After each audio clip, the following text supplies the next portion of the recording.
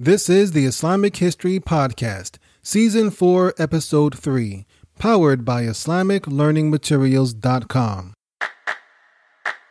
Welcome to the Islamic History Podcast from Islamic Learning Materials. This is where we take the history of Islam, peel back the layers, and add a little bit of spices, and serve it up in tiny little bite-sized pieces. And here's the man who's going to do all the cooking, Mutaki Ismail. Assalamu alaikum. Welcome back to the Islamic History Podcast. I know it's been a while. I was trying to get this out to you before May 2018, inshallah, and I think we're going to make it. I don't know for certain because, of course, I don't know when this comes out. But inshallah, we're going to make it. Anyway, we're going to be starting a new series today, inshallah. This is a series on Islam in Africa.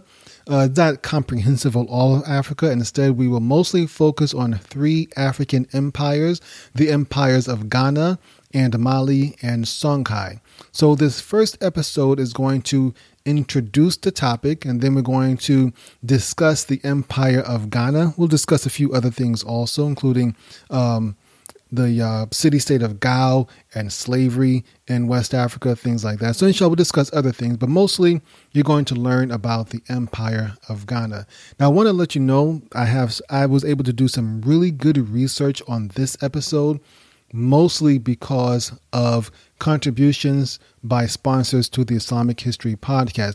I was able to buy some very good books that really I would not have been able to find this information by just scouring the internet. Alhamdulillah, I thank those of you who are sponsors to this show, and I encourage more of you, please, to become a sponsor. If you are interested in becoming a sponsor and helping the Islamic History Podcast succeed, you can become a sponsor at patreon.com/Islamic History. Make a small pledge of whatever you can afford, whatever is easy for you, and I thank you for whatever you can do. So with that, let's get into the show. This is Biladu Sudan, Part 1, Gao and Ghana.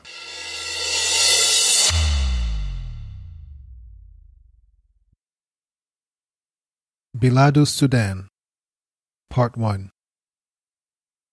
For many people, the idea of Islam in sub-Saharan Africa is a mystery. We know that Islam dominates in several African nations, including Senegal, Somalia, and Mali. And we know there are large Muslim populations in other nations like Nigeria, Ethiopia, and the Republic of Ghana. But few of us are familiar with the fascinating history of Islam in sub-Saharan Africa. Far too many people, including Muslims, think Africa is a dark void, unknown and uncivilized before the European colonists. This could not be further from the truth. There were cities, kingdoms, and even empires in Africa long before Christopher Columbus was born. And many of them were ruled by dark-skinned African Muslims. Ignorance about Islam in sub-Saharan Africa is one problem. More troubling are the stereotypes, biases, and outright falsehoods that linger about Islam and its relationship with the African continent. There are well-meaning Muslims who rightly believe Islam is a unifying force where race and ethnicity have nothing to do with character and righteousness. While this is true on an abstract level, in reality, tribalism and racism have long plagued the Muslim world, including Africa. There are also non-Muslims who have a negative perception of Islam in Africa. They see Islam as a foreign Arab religion that trampled the African way of life and enslaved them by the millions. We will discuss slavery and the role that race and religion played. But you should know that African Muslim society was not trampled by Islam.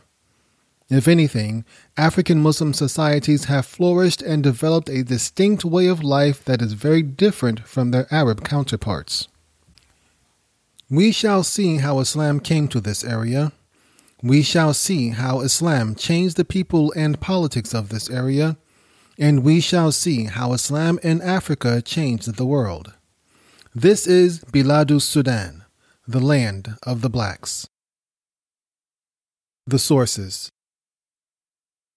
Before Christianity and Islam, there were no fully developed writing systems in sub-Saharan Africa.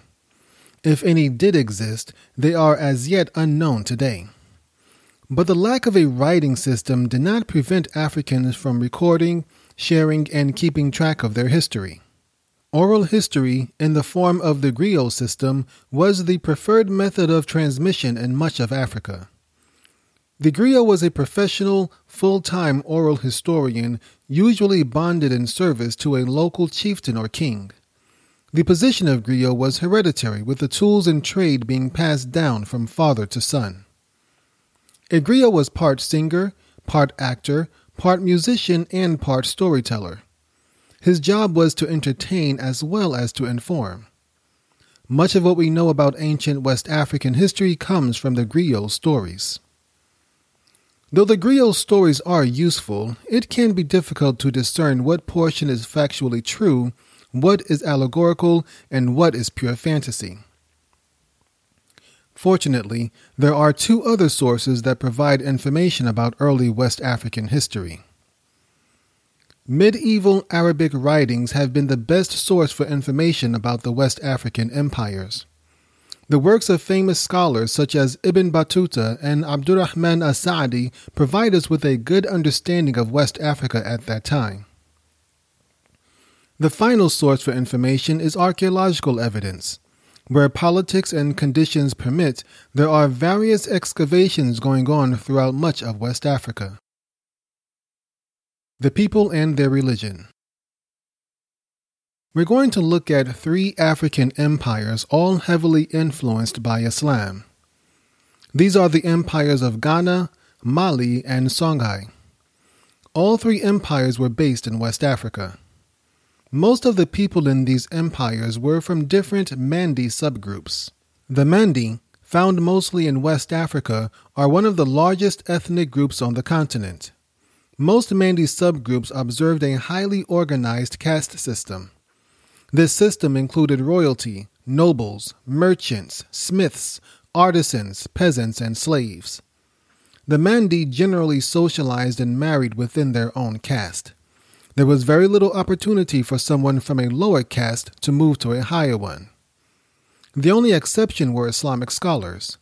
Any male could become an Islamic scholar if they were able to obtain the knowledge. The Soninke are one of the most important Mandi groups and were the largest ethnic group in the Empire of Ghana.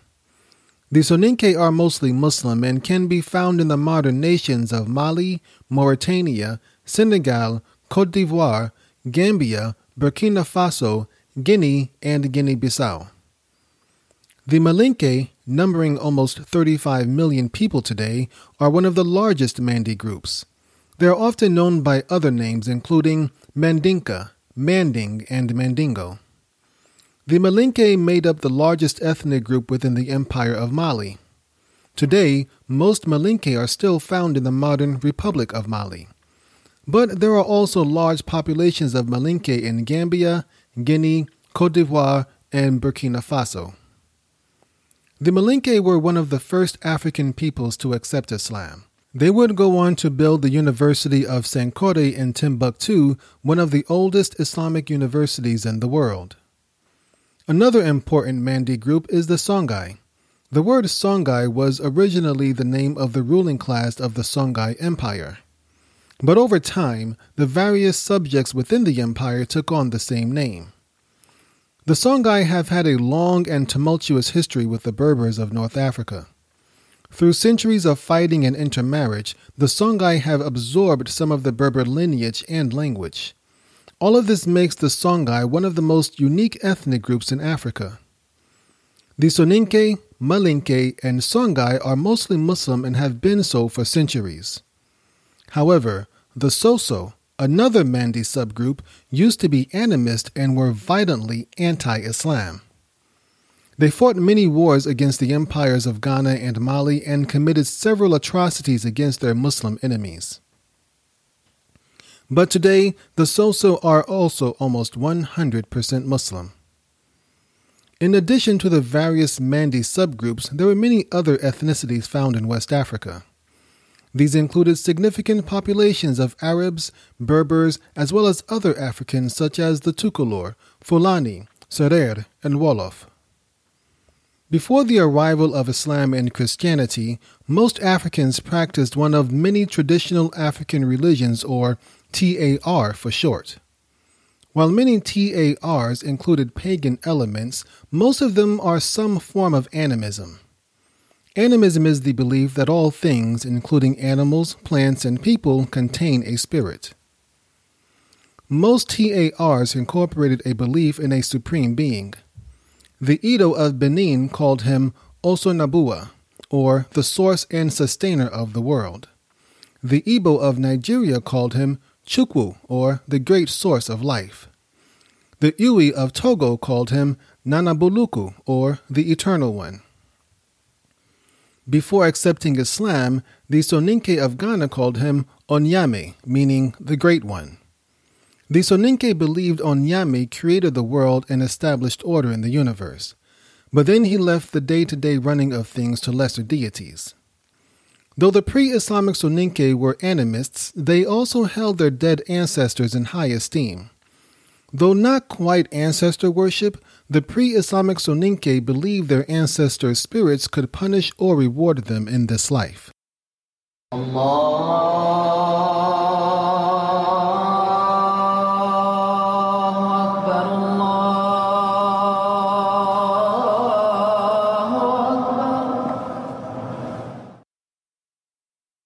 The Middle Niger Basin. The Guinea Highlands, located on the southern coast of West Africa, is a lush plateau covered in tropical forests and rising 1,500 feet above sea level. It is the source of several rivers, including the Senegal, Gambia, and Niger rivers.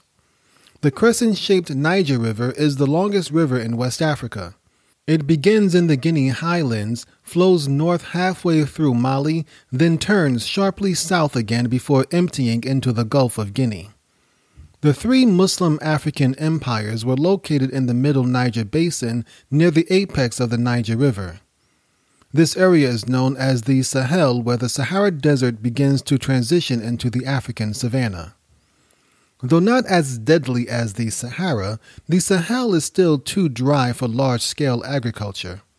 However, the Niger River made it perfect for trade. The Niger River connected the tropical regions of the Guinea Highlands with the African empires of the Sahel. From there, trade caravans would cross the Sahara Desert to the kingdoms of North Africa. Muslim merchants would then continue their trade throughout the Mediterranean region and into Europe and Asia. The African cities of the Sahel were the last bit of civilization merchants would see before making the dangerous journey across the Sahara. These same cities would also be the first signs of civilization the merchants saw coming out of the desert. This was how these African Muslim empires thrived. They were an important link in a vast trade network that covered most of the known world. Gao. Gao was a small city-state located in what is today modern Mali. Though Gao never became an empire, it was one of the earliest African kingdoms to accept Islam. According to legend, the first king of Gao was a man named Za al-Yaman, who used to be one of the pharaoh's magicians. The story of Moses' staff turning into a snake and devouring the magician's illusions is well known to Jews, Christians, and Muslims. According to the Quran, this miracle convinced the magicians that Moses was telling the truth. فألقي السحرة سجدا قالوا آمنا برب هارون وموسى قال آمنتم له قبل أن آذن لكم إنه لكبيركم الذي علمكم السحر فلأقطعن أيديكم وأرجلكم من خلاف ولأصلبنكم في جذوع النخل ولتعلمن أينا أشد عذابا وأبقى قالوا لن نؤثرك على ما جاءنا من البينات والذي فطرنا فاقض ما أنت قاض إنما تقضي هذه الحياة الدنيا إنا آمنا بربنا ليغفر لنا خطايانا وما أكرهتنا عليه من السحر والله خير وأبقى. So the magicians fell down in prostration. They said, "We have believed in the Lord of Aaron and Moses." Pharaoh said, "You have believed him before I gave you permission? Indeed, he is your leader who has taught you magic. So I will surely cut off your hands and your feet on opposite sides, and I will crucify you on the trunks of palm trees, and you will surely know which one of us is more severe in punishment and more enduring." They said, "Never will we prefer you over what has come to us of clear proofs and he who created us. So decree whatever you are to decree. You can only decree for this worldly life. Indeed, we have believed in our Lord that he may forgive us our sins and what you compelled us to do with magic. And Allah is better and more enduring." Legend has it that two of these magicians, Za al-Yaman and his brother, fled Egypt and made their way south. They eventually found themselves in West Africa where the local people took them in. When the Africans asked the magicians where they came from, one of them responded, "Ja'a min al-Yaman," Arabic for coming from Yemen. The locals thought he was saying his name and took to calling him Za al-Yaman. The West Africans made Za al-Yaman their king and he ordered them to worship Allah alone. But after he died, the people reverted to their old religion. The original inhabitants of Gao were the Sorko people who traveled up the Niger River, perhaps following fishing patterns. The Sorko, the Gao, and many other ethnic groups would eventually merge to become the Songhai. Kotso Muslim was the 15th king of Gao and the first to accept Islam.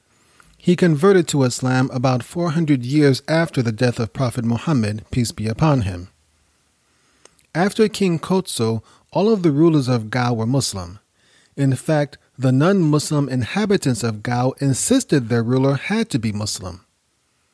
According to Arab travelers of the time, even though the people of Gao did not immediately accept Islam, they would only accept Muslim rulers after King Kotso. The Arab historian al-Bakri described how even though the common people worshipped idols, they would present a ring, a sword, and a copy of the Quran to a newly crowned king. Not surprisingly, most of the people of Gao became Muslim within 70 years. Gao's location on the Niger River made it an ideal spot for caravans transporting goods between West Africa and Egypt.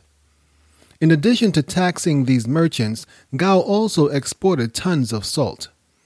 At a time with no refrigeration, salt was almost as valuable as gold. Gao's rapid conversion to Islam may have been spearheaded by the sudden rise of the Almoravids of Morocco. The people of Gao accepted Islam at around the same time the Almoravids were beginning to expand. The Almoravids may have used their military and prestige to influence Muslim kings in sub-Saharan Africa. The Almoravids. The Almoravids were a federation of Moroccan-based Berber clans. The Almoravids forged an empire that stretched from Spain all the way down past the Sahara into the Sahel of West Africa. The word Almoravid comes from the Arabic al-Murabitun, meaning those dwelling in garrisons. The founder of the Almoravids was Yahya ibn Ibrahim and his religious advisor Abdullah ibn Yasin. Abdullah ibn Yasin preached an aggressive form of Islam that rejected tribalism and stressed the brotherhood of all Muslims. Abdullah ibn Yasin united various Berber tribes and conquered huge swaths of territory across North Africa. In 1085, a Spanish Muslim prince invited the Almoravids into Spain. He needed help fighting the Spanish Christian armies that were trying to topple him. The Muslim kingdoms of Spain were losing ground to the Christians due to internal fighting and political weakness. The Almoravids were tough people who came from the harsh regions of North Africa. They also adhered to strictly austere Islamic principles. Though they despised the luxurious lifestyle of the Spanish Muslims, they agreed to help.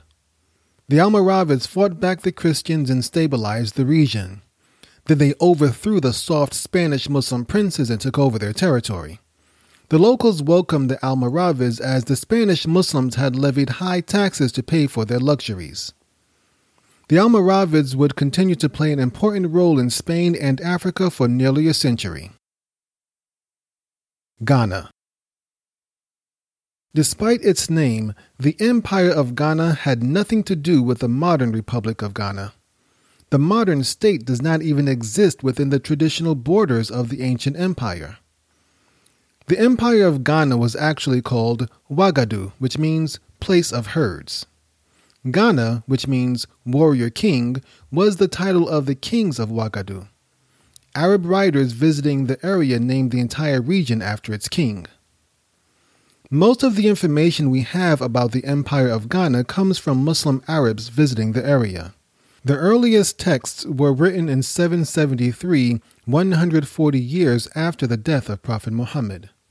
However, the Empire of Ghana existed long before that. While no one knows exactly how old the empire was, an African Muslim scholar writing in 1650 stated there were 22 Ghanaian kings before Islam and 22 Ghanaian kings after Islam.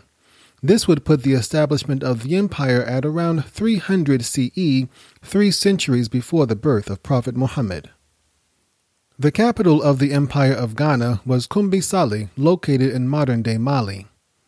At one point, Kumbisali had a population of 15,000 people. The city was an important stop on the trans-Saharan trade routes, and gold, salt, jewelry, and slaves left the city for destinations throughout Africa and beyond. Ghana would not have lasted long without a strong economy and military. Most of its wealth was due to its abundant gold.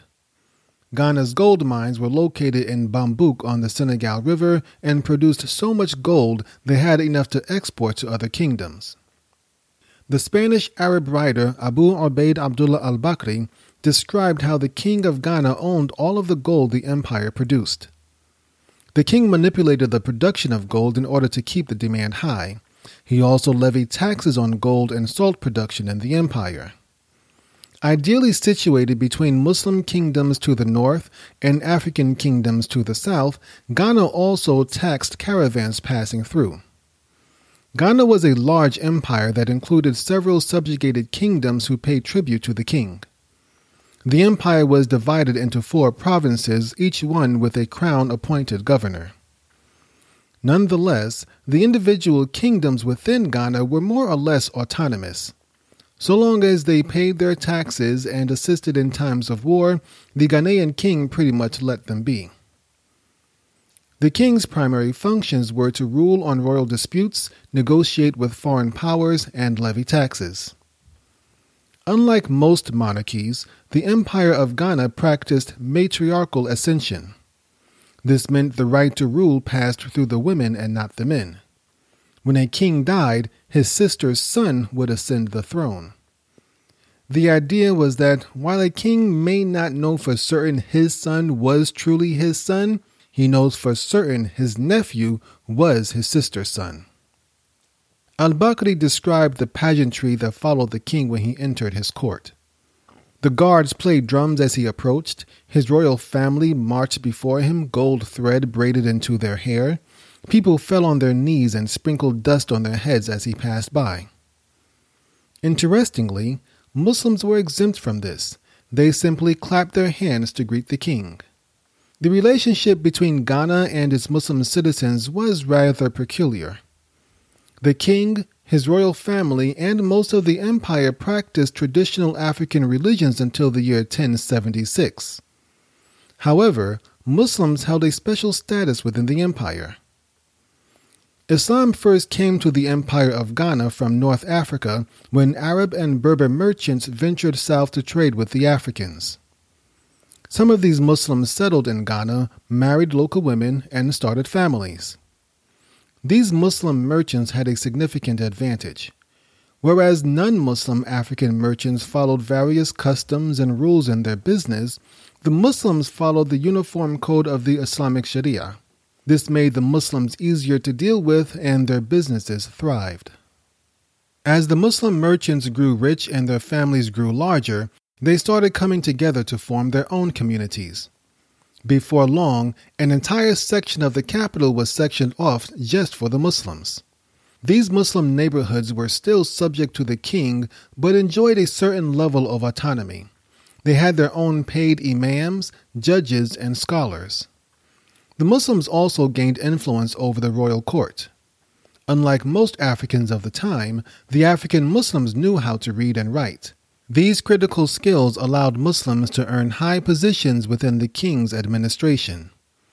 With Muslims dominating both trade and government, it was only a matter of time before the Ghanaian royal family accepted Islam also.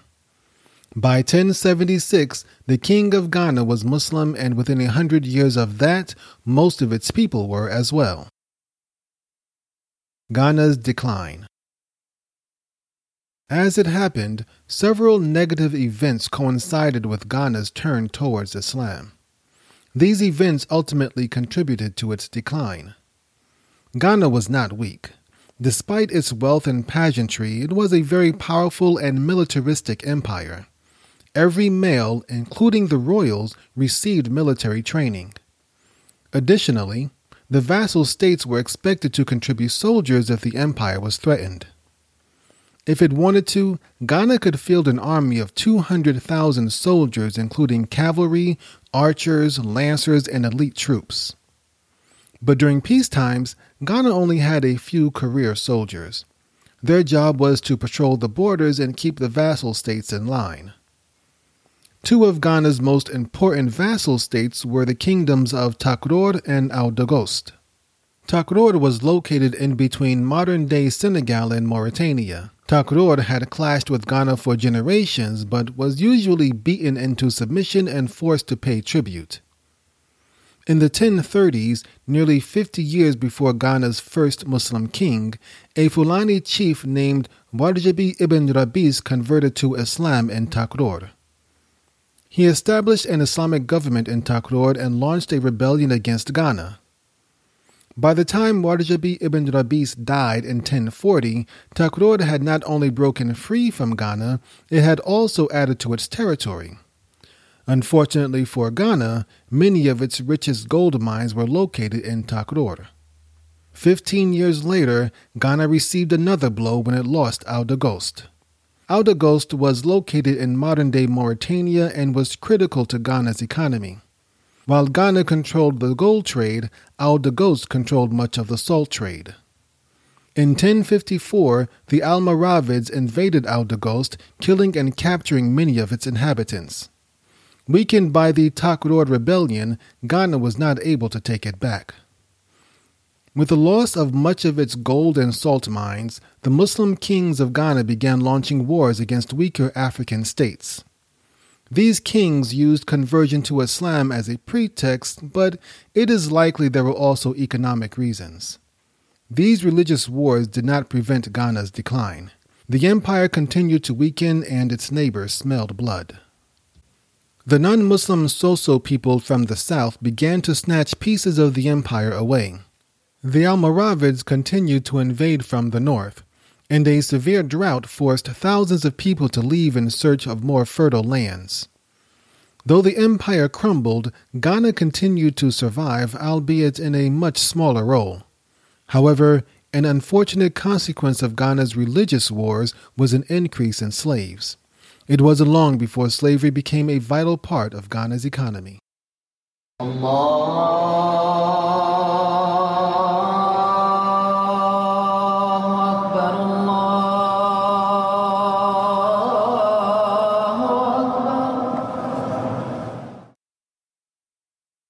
Slavery and Muslim West Africa.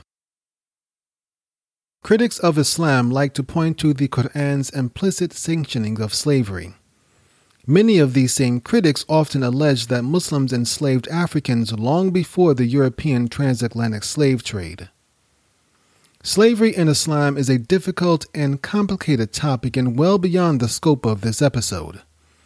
But it would be a disservice if we did not at least discuss the connection between slavery and Muslim West Africa. There are a couple of things we should note before beginning.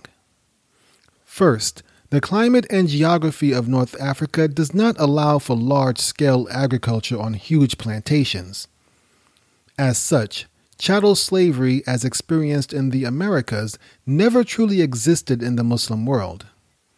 Instead, most of the African slaves were used for domestic work or as laborers.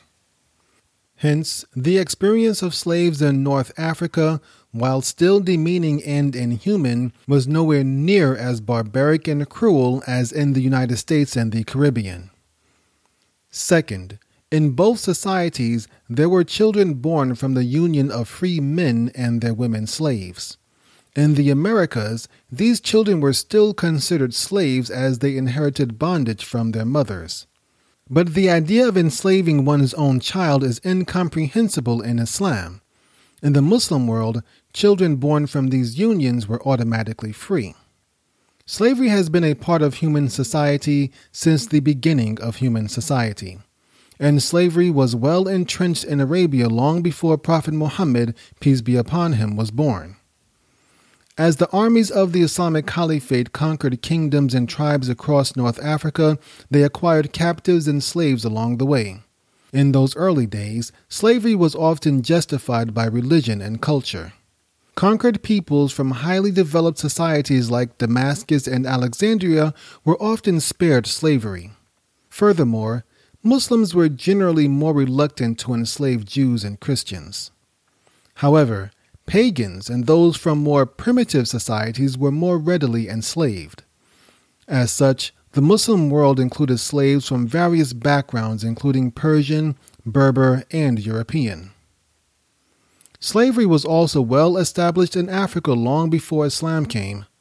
Both Gao and Ghana had domestic slaves before any interaction with Muslims. However, slavery was a minor part of these African societies.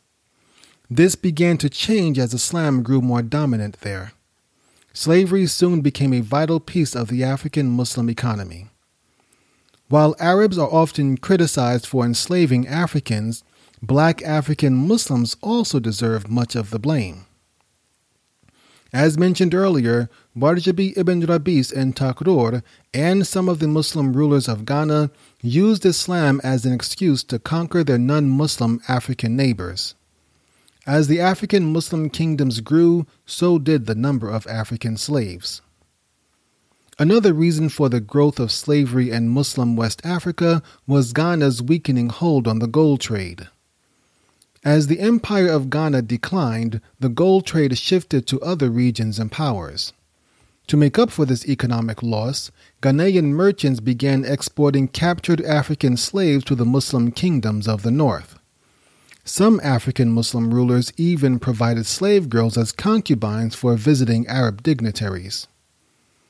But this slave economy would not exist without a demand for slaves. Most Berbers were Muslim and could not be easily enslaved by other Muslims. And while European slaves were available, acquiring them was rather difficult. This all led to an increased demand for African slaves. As the slave trade to North Africa increased, the association between race and slavery strengthened. It wasn't long before Arab and Berber Muslims began to accept the same mythology used by Christians. The Hamitic curse is based on the biblical story of Prophet Noah and his son Ham. The story states Noah got drunk and passed out naked. Ham saw his father's nakedness and spoke about it to others. When Noah awoke, he was so angry he cursed Ham's children with slavery. Biblical scholars determine the descendants of Ham were the people of Nubia, in other words, Africans. European and American Christians will later use this story as a justification for African slavery. This story does not appear anywhere in the Quran nor in the authentic statements of Prophet Muhammad. Nonetheless, several Muslim scholars adopted the Hamitic curse and used it to dehumanize black Africans. Some even went so far to suggest that being black was part of the curse. Muslim scholarly texts from the medieval era included imaginative and lurid descriptions of African people. Many of them described Africans as ugly and monstrous beasts, uncivilized and barely human. Not all Muslim scholars accepted the Hamitic curse, however. The Tunisian scholar Ibn Khaldun rejected this idea and criticized those Muslims who perpetuated it. Nonetheless, in time, the association between blackness and slavery became entrenched in much of the Muslim world. Even today, many Arabs still refer to blacks as abid, the word for slaves. Sumanguru and the Soso. The Empire of Ghana fell as a result of military pressure from the north in the form of the Almoravids and from the south in the form of the Soso. By 1230 CE, Sumanguru Kante was the king of the Soso. His village was once a vassal of the Empire of Ghana. But by this time, Ghana had fallen on hard times and could not face Sumanguru's armies. Sumanguru was hated almost universally by the Muslims of the area. He was described as a large, hulking man, evil and full of hate towards everything Islamic. Arabic texts from the era called him Sumanguru the Cruel, an evil demon, a plunderer, and a sorcerer. He was rumored to tinker with dark magic, kill people whenever he was in a foul mood, rape young women, and torture old men. His conquest wreaked havoc in the West African trade centers and nearly destroyed the economy. He started by subjugating various local kingdoms in order to gain control of the gold and salt trade. When he had built up enough strength, he turned his sights on Ghana. He invaded the capital of Kumbisali, occupying it and forcing the royal family to flee. Sumanguru then led the Soso against the Muslim Mandinka people. He ordered the Mandinka to pay him tribute, which they refused. Sumanguru attacked the Mandinka, ultimately overpowering them. Hundreds of Mandinka were killed or sold into slavery.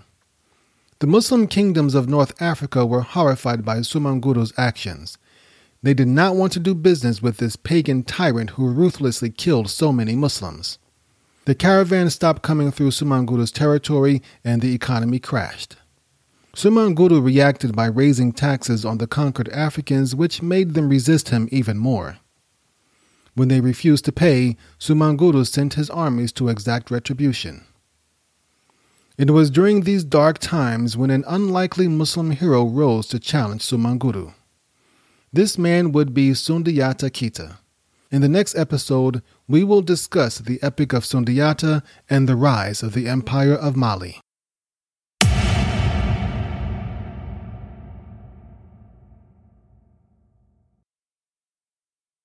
All right, alhamdulillah. I hope you found that entertaining, interesting, and educational.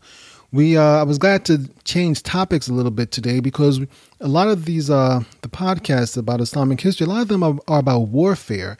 And I understand that I got to admit, sometimes talking about war and analyzing military tactics and stuff, sometimes those things are fairly exciting, but I don't want to give the impression that Islam is all about fighting. You know, there's a lot more to us than just a bunch of fighting. And I'm hoping that even though there was a discussion of some fighting in this episode, it wasn't the detailed stuff that sometimes we have gone into in the past. But anyway, alhamdulillah, I'm glad we got into this discussion. And yeah, I got to admit, I was partially influenced by Black Panther. Okay. We did discuss slavery in this episode, and that was kind of difficult for me to go into and also very eye-opening. There are many African Americans who dislike Islam or dislike Muslims, particularly Arabs, because they blame them for slavery. For that reason, I guess I may have avoided the topic. I don't know how else to put it. I may have avoided the topic of slavery in Islam, or maybe try to whitewash it a little bit. And maybe whitewash is the right word to use right now. But the point is, I tried to kind of avoid it for a long time. I couldn't avoid it in doing this research. And it was an eye-opener to how pervasive it was in the Muslim world at this time in Africa. Fortunately, alhamdulillah, I know, as you do now also know, that stupid Hamitic curse thing has nothing to do with Islam. That's not in the Quran. The thing about this podcast and about myself in general, even if it is something that I may find difficult to accept, I have to search for the truth and find it out. And I'm actually rather glad I did do this. Anyway, we'll get into that in future episodes, inshallah. This podcast or this series is not about slavery, but slavery happens to be wrapped up in it. I want to basically acknowledge some of the resources that I was able to acquire or use for this episode. Number one, I want to thank Sheikh Mohammed Sharif. He is the founder of Siyasi, which is an organization that works on the translation of Islamic texts about Africa in general. And he has a website also called siyasi.org, and it has translations of many of these Arabic manuscripts we discussed that are discussing Africa. He has English translations of them. Siyasi.org, that's SIIASI.org. I'll include a link in the show notes if I remember, and inshallah I will. And so you can visit it. If you want to read the English translation of some of these Arabic manuscripts talking about the lands of Africa during this medieval era, I strongly encourage you to go look at it. So it's very interesting. And brother has put a lot of work into this research. It's amazing work, really amazing work.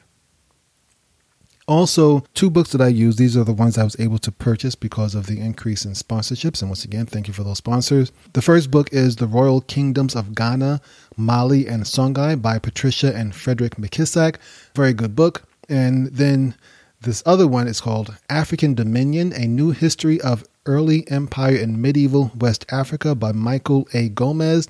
This book is a brick. It is huge, but good Lord, the information it has in it is amazing. I found it very, very useful. Links to both of them will be included in the show notes, inshallah. Also want to thank Tanner Below, who has volunteered to help me with the research. Even though he did not help with the research for this episode, he did help with the research for a future episode, which is coming up soon, inshallah. He has made my life much easier with this podcast and will help get episodes out to you much, much quicker. So thank you, Tanner, for your assistance, and I hope we can continue to working together in the future. So I want to wrap it up and close out with a discussion on the role of the griot in West Africa. You'll be hearing that in a few seconds. So with that, until next time, brothers and sisters, Mutaki Ismail signing off from the Islamic History Podcast. Assalamu alaikum wa rahmatullahi wa barakatuhu. We say in Africa, when a griot die, it's like if a library burn, because we don't write the history and the paper before, but griot have the whole history in his head. So when he pass away, he's going with the history. If he don't have a son to teach him, so that means when a griot pass away, it's like if a library burn. To be griot, you have to be born griot. Yeah, so this instrument is called kora. It's the instrument for the griot people in West Africa and for the Mandingo Empire. So it's like Guinea, Mali, Senegal, Casamance, Guinea-Bissau, Ivory Coast, Sierra Leone, Liberia, Gambia, Senegal. All that used to be the same community. It's called Mandingo.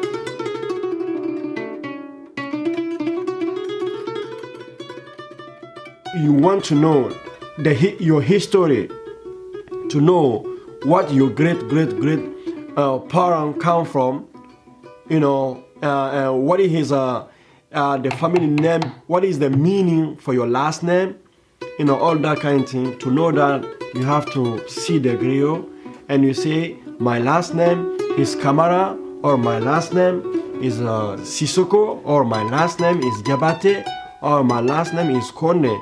You need to talk to the griot, your family name, and after the griot will sing the song for you. The song your great-grandparent paid the griot to compose for his own family. Because usually when you have a possibility to pay the griot, you pay griot and the griot compose the song for you, and that song, that music will stay forever. The name cannot change, because the name will stay in your family name. Even if you pass away, your great-grandson will come, he'll hear your name and he'll know the history, and you need to know where he come from, what is the history. That's why we say in Malenke, Giri mera giro nyanya, ateke bambadi. That is a Mandingo proverb. If it would stay in water for 100 years, wood never transform to be fish. Wood will stay wood. The meaning is, you need to know your originality, your history, to know where you come from, and your dignity and your personal